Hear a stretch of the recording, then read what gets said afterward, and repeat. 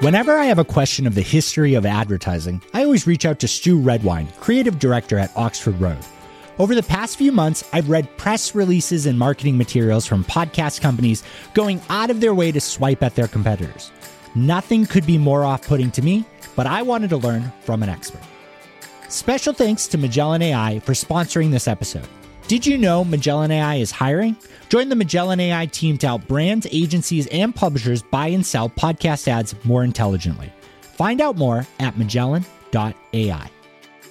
This time around, the question Brian put to me was twofold. First, would you want to work on an article about why it's bad for companies to shit on each other?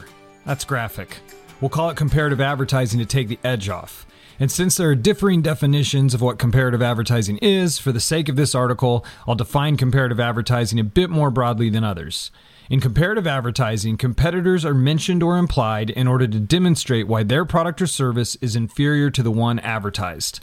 And the second question was, when did comparative advertising stop in advertising history, and what lessons did people learn about it? Now we're talking. The history of advertising has become a bit of a passion for me, and I was curious myself to find the answers to his questions. So why was Brian asking me these questions? Apparently, he had heard a couple of different service companies in the podcast space being critical of their competition in public forums. It wasn't advertising they were doing when they decided to run down their competition, but the rhetoric spurred Brian's questions all the same, and I answered the call. The big difference is, with advertising, you're making a calculated choice and can plan for the consequences, both good and bad. While if you're talking at a public event, you've got to be able to respond in real time.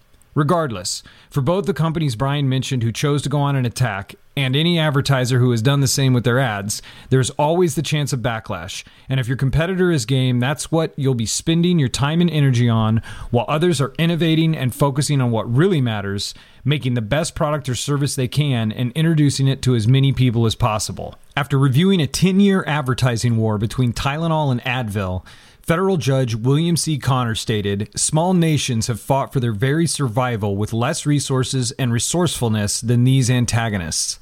Not only is the expense great, but there is also the impact on the public's perception of the contending brands. What does all the running down of each other really get you? One of the combatants in the Soup Wars remarked, "The categories declined every year for several years, and between Unilever and Campbell, we're spending $60 million a year to convince consumers that our spaghetti sauce is really crappy." So it can cost you a lot of time and money, and you better think twice before you engage in it. But does it work? After looking at the history and research on comparative advertising, here are the rules of the road. You can punch up, but you can't punch down. The advantage goes to new brands and smaller brands. You can punch across, but beware. When your target is your size, it causes confusion, price competition, switching, and indifference. You can punch them in the features, but not in the face. It's better to focus on the features of a specific product than attack the company itself. Some people just love a fight. If the audience is younger, less educated, and male, you'll get a better response. Using 1850 as our starting point, the advertising that most defined the latter half of the 19th century was the almost 100% pure hype of patent medicines. These herbal remedies and natural cures, most containing alcohol and some with a spoonful of cocaine and opium to help the medicine go down, cost very little to produce. The huge margins on these products allowed extensive advertising budgets for those peddling miracle drugs.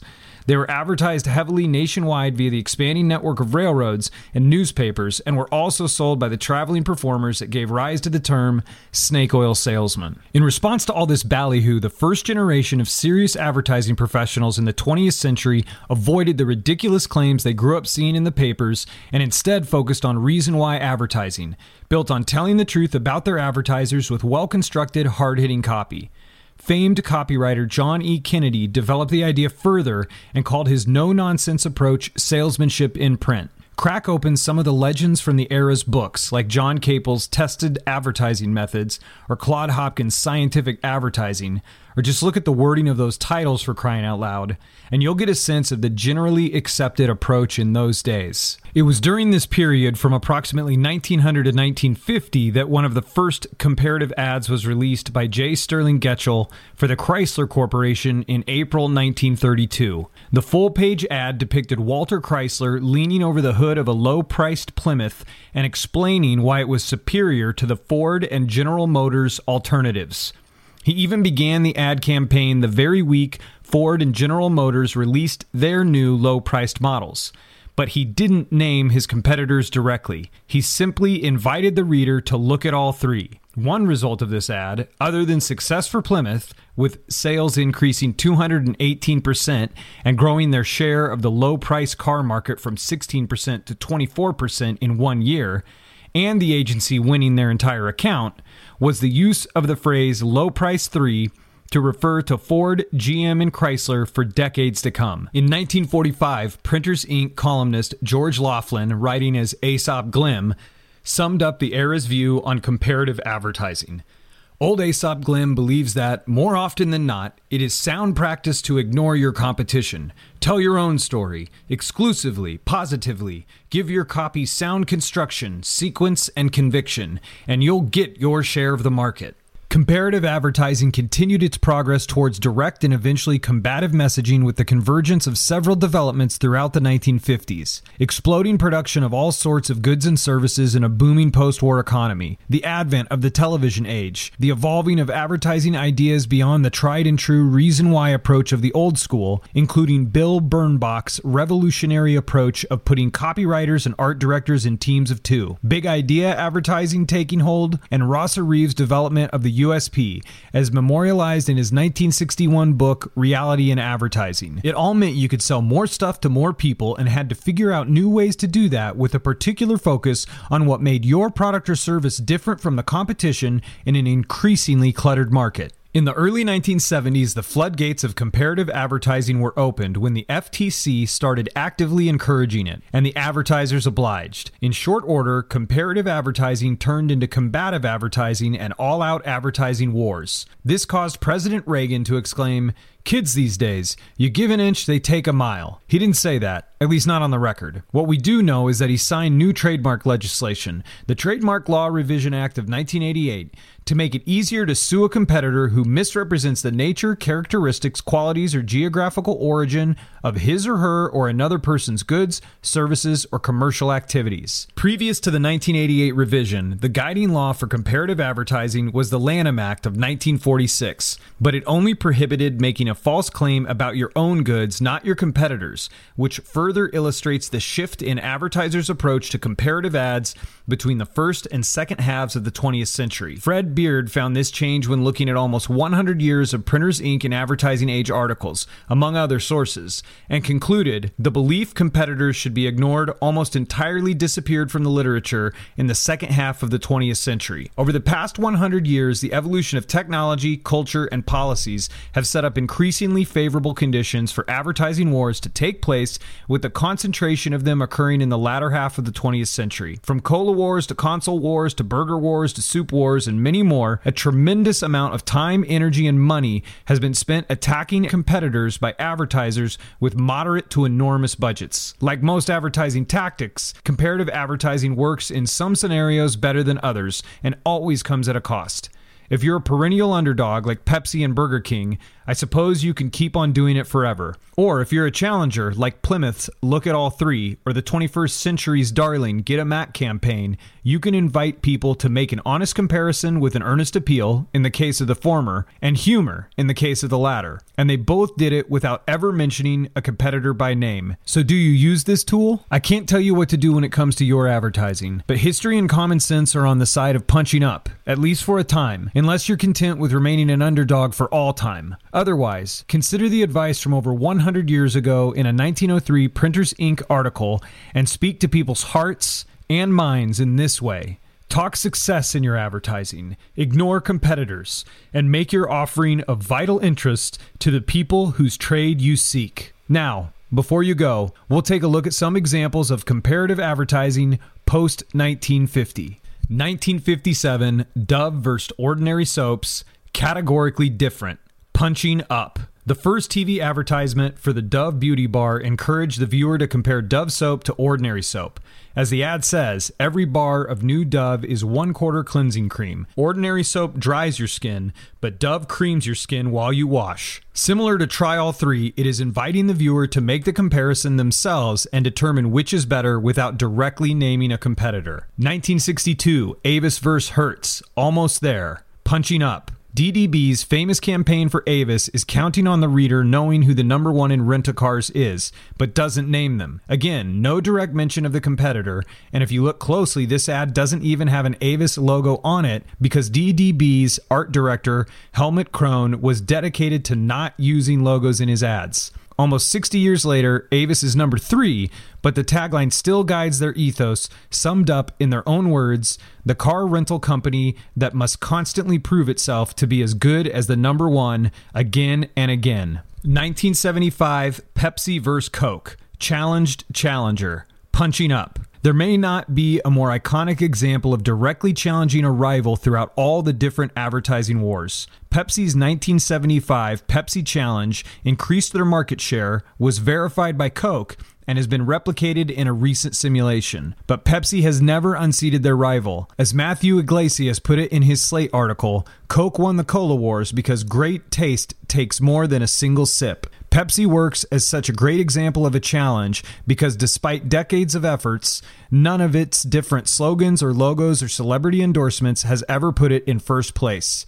Oh, and one last advertising history tidbit. It could have been the Brad's Drink Challenge. 1982, MCI vs. Bell. The proof is in the parody. Punching up. Thanks to Bill McGowan's iron will and the use of microwave technology, MCI could offer lower long-distance prices than AT&T's monolithic one system, one policy universal service. That was delivered via landlines. In one of their many comparative ads, MCI took a comedic approach by making a parody of AT&T's Bell System ad from the 1970s that included the tagline, "Reach out and touch someone." In the original Bell spot, a mother is having an emotional moment because she was able to talk to her child via Bell long distance. In the MCI parody version of the spot, the wife is also having an emotional moment, but it is because of how much the long distance call cost. The spot concludes with the line, "Sure, reach out and touch someone. Just do it for a whole lot less." 1992, Sega vs. Nintendo. Losing the long game. Punching up. In the 2020 documentary Console Wars, Paul Rowe, Executive VP, Sega of America, states early in the film, "Whenever you're at war, you always hit the guy in the mouth as hard as you can. If you can't hit him hard, you might as well not even fight. But just because you hit hard doesn't mean you win the war." Sega introduced itself in 1992 with intentionally combative advertising and rocketed to 45% of the US video game market by 1993. Nintendo's position at the time is summarized in the film by George Harrison, Director of Marketing, Nintendo of America. "You just try not to respond to those kinds of things. You treat them as though they're doing that, as though they're desperate." And at the end of this advertising war, that was really a technology war, Nintendo dominated. 2006, Mac vs. PC, Mr. Nice metaphor. Punching up. Adweek named this set of 66 ads the campaign of the decade, 2000 to 2010, for good reason. Apple was already known for taking shots at their competitors. But in the Get a Mac campaign, starring Justin Long and John Hodgman, Apple used humor and simple comparison instead of the aggressive imagery of their famous 1984 Super Bowl spot that took direct aim at IBM. But neither called out a competitor by name. The Get a Mac campaign is a masterclass on how to do competitive advertising well and helped shape Apple's reputation and catapulted their sales to new records.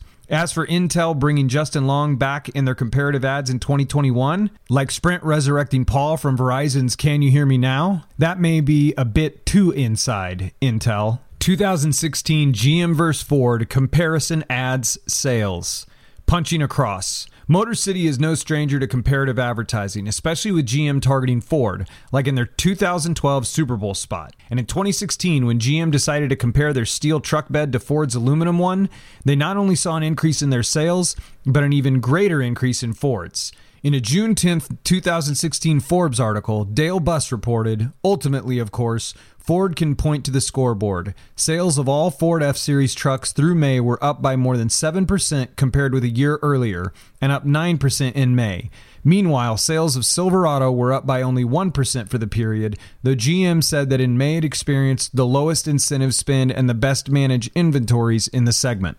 2018 Burger King vs. McDonald's, forever underdog. punching up. Another longtime rivalry is Burger King versus McDonald's. It most likely continues to work for Burger King because they've never left their place as an underdog. Even though one of Burger King's most recent comparative ad campaigns, the Whopper Detour, won them a Grand Prix in 2018, it's going to take a whole lot more for Burger King to ever truly ascend to the burger throne. In a Forbes Company Rivalries video, McDonald's vs. Burger King, breaking down the burger wars, they sum it up like this. While advertising is important, it's just not enough to compete with McDonald's revenue. The truth is that industry competition fuels innovation.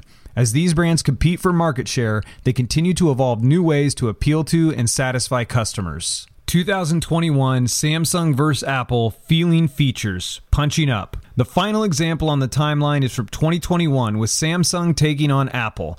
This set of Samsung ads includes a side-by-side product demonstration, though it's with Samsung on the top of the screen and Apple on the bottom, and kicks off with text on screen stating something any smartphone owner feels. Your phone upgrade shouldn't be a downgrade. From a market size standpoint, Apple is over 2 times as big as Samsung as of Q2 2021. So we have another underdog challenging the market leader. Samsung has a reputation for trolling Apple for the past few years, but will they grow to the point they outgrow the favorable conditions for comparative advertising that being an underdog creates? To me, it looks like they want to be on top. Hi, Sounds Profitable. Ariel Nissenblatt here with Rels Rex. Excited to tell you today about a podcast called Womanica. Womanica is one of the first and longest running shows from the Wonder Media Network slate. It was recently rebranded from its original name, which was Encyclopedia Womanica. The goal of the show is to bring listeners the story of a different woman from throughout history. Each month is themed. Host Jenny Kaplan delivers quick, succinct episodes packed with facts about women who you might not be aware of, but you definitely should be. This month's theme is Indigenous Women in honor of Native American Heritage Month. You can find Womanica wherever you get your podcasts. Hope you enjoy. Special thanks to Ian Powell for engineering this episode. And thank you for following this premium feed of Sounds Profitable provided by Supercast. And as you probably know, you can always visit soundsprofitable.com for more articles like this, our product deep dive series, and the official Sounds Profitable podcast. Thanks again for listening.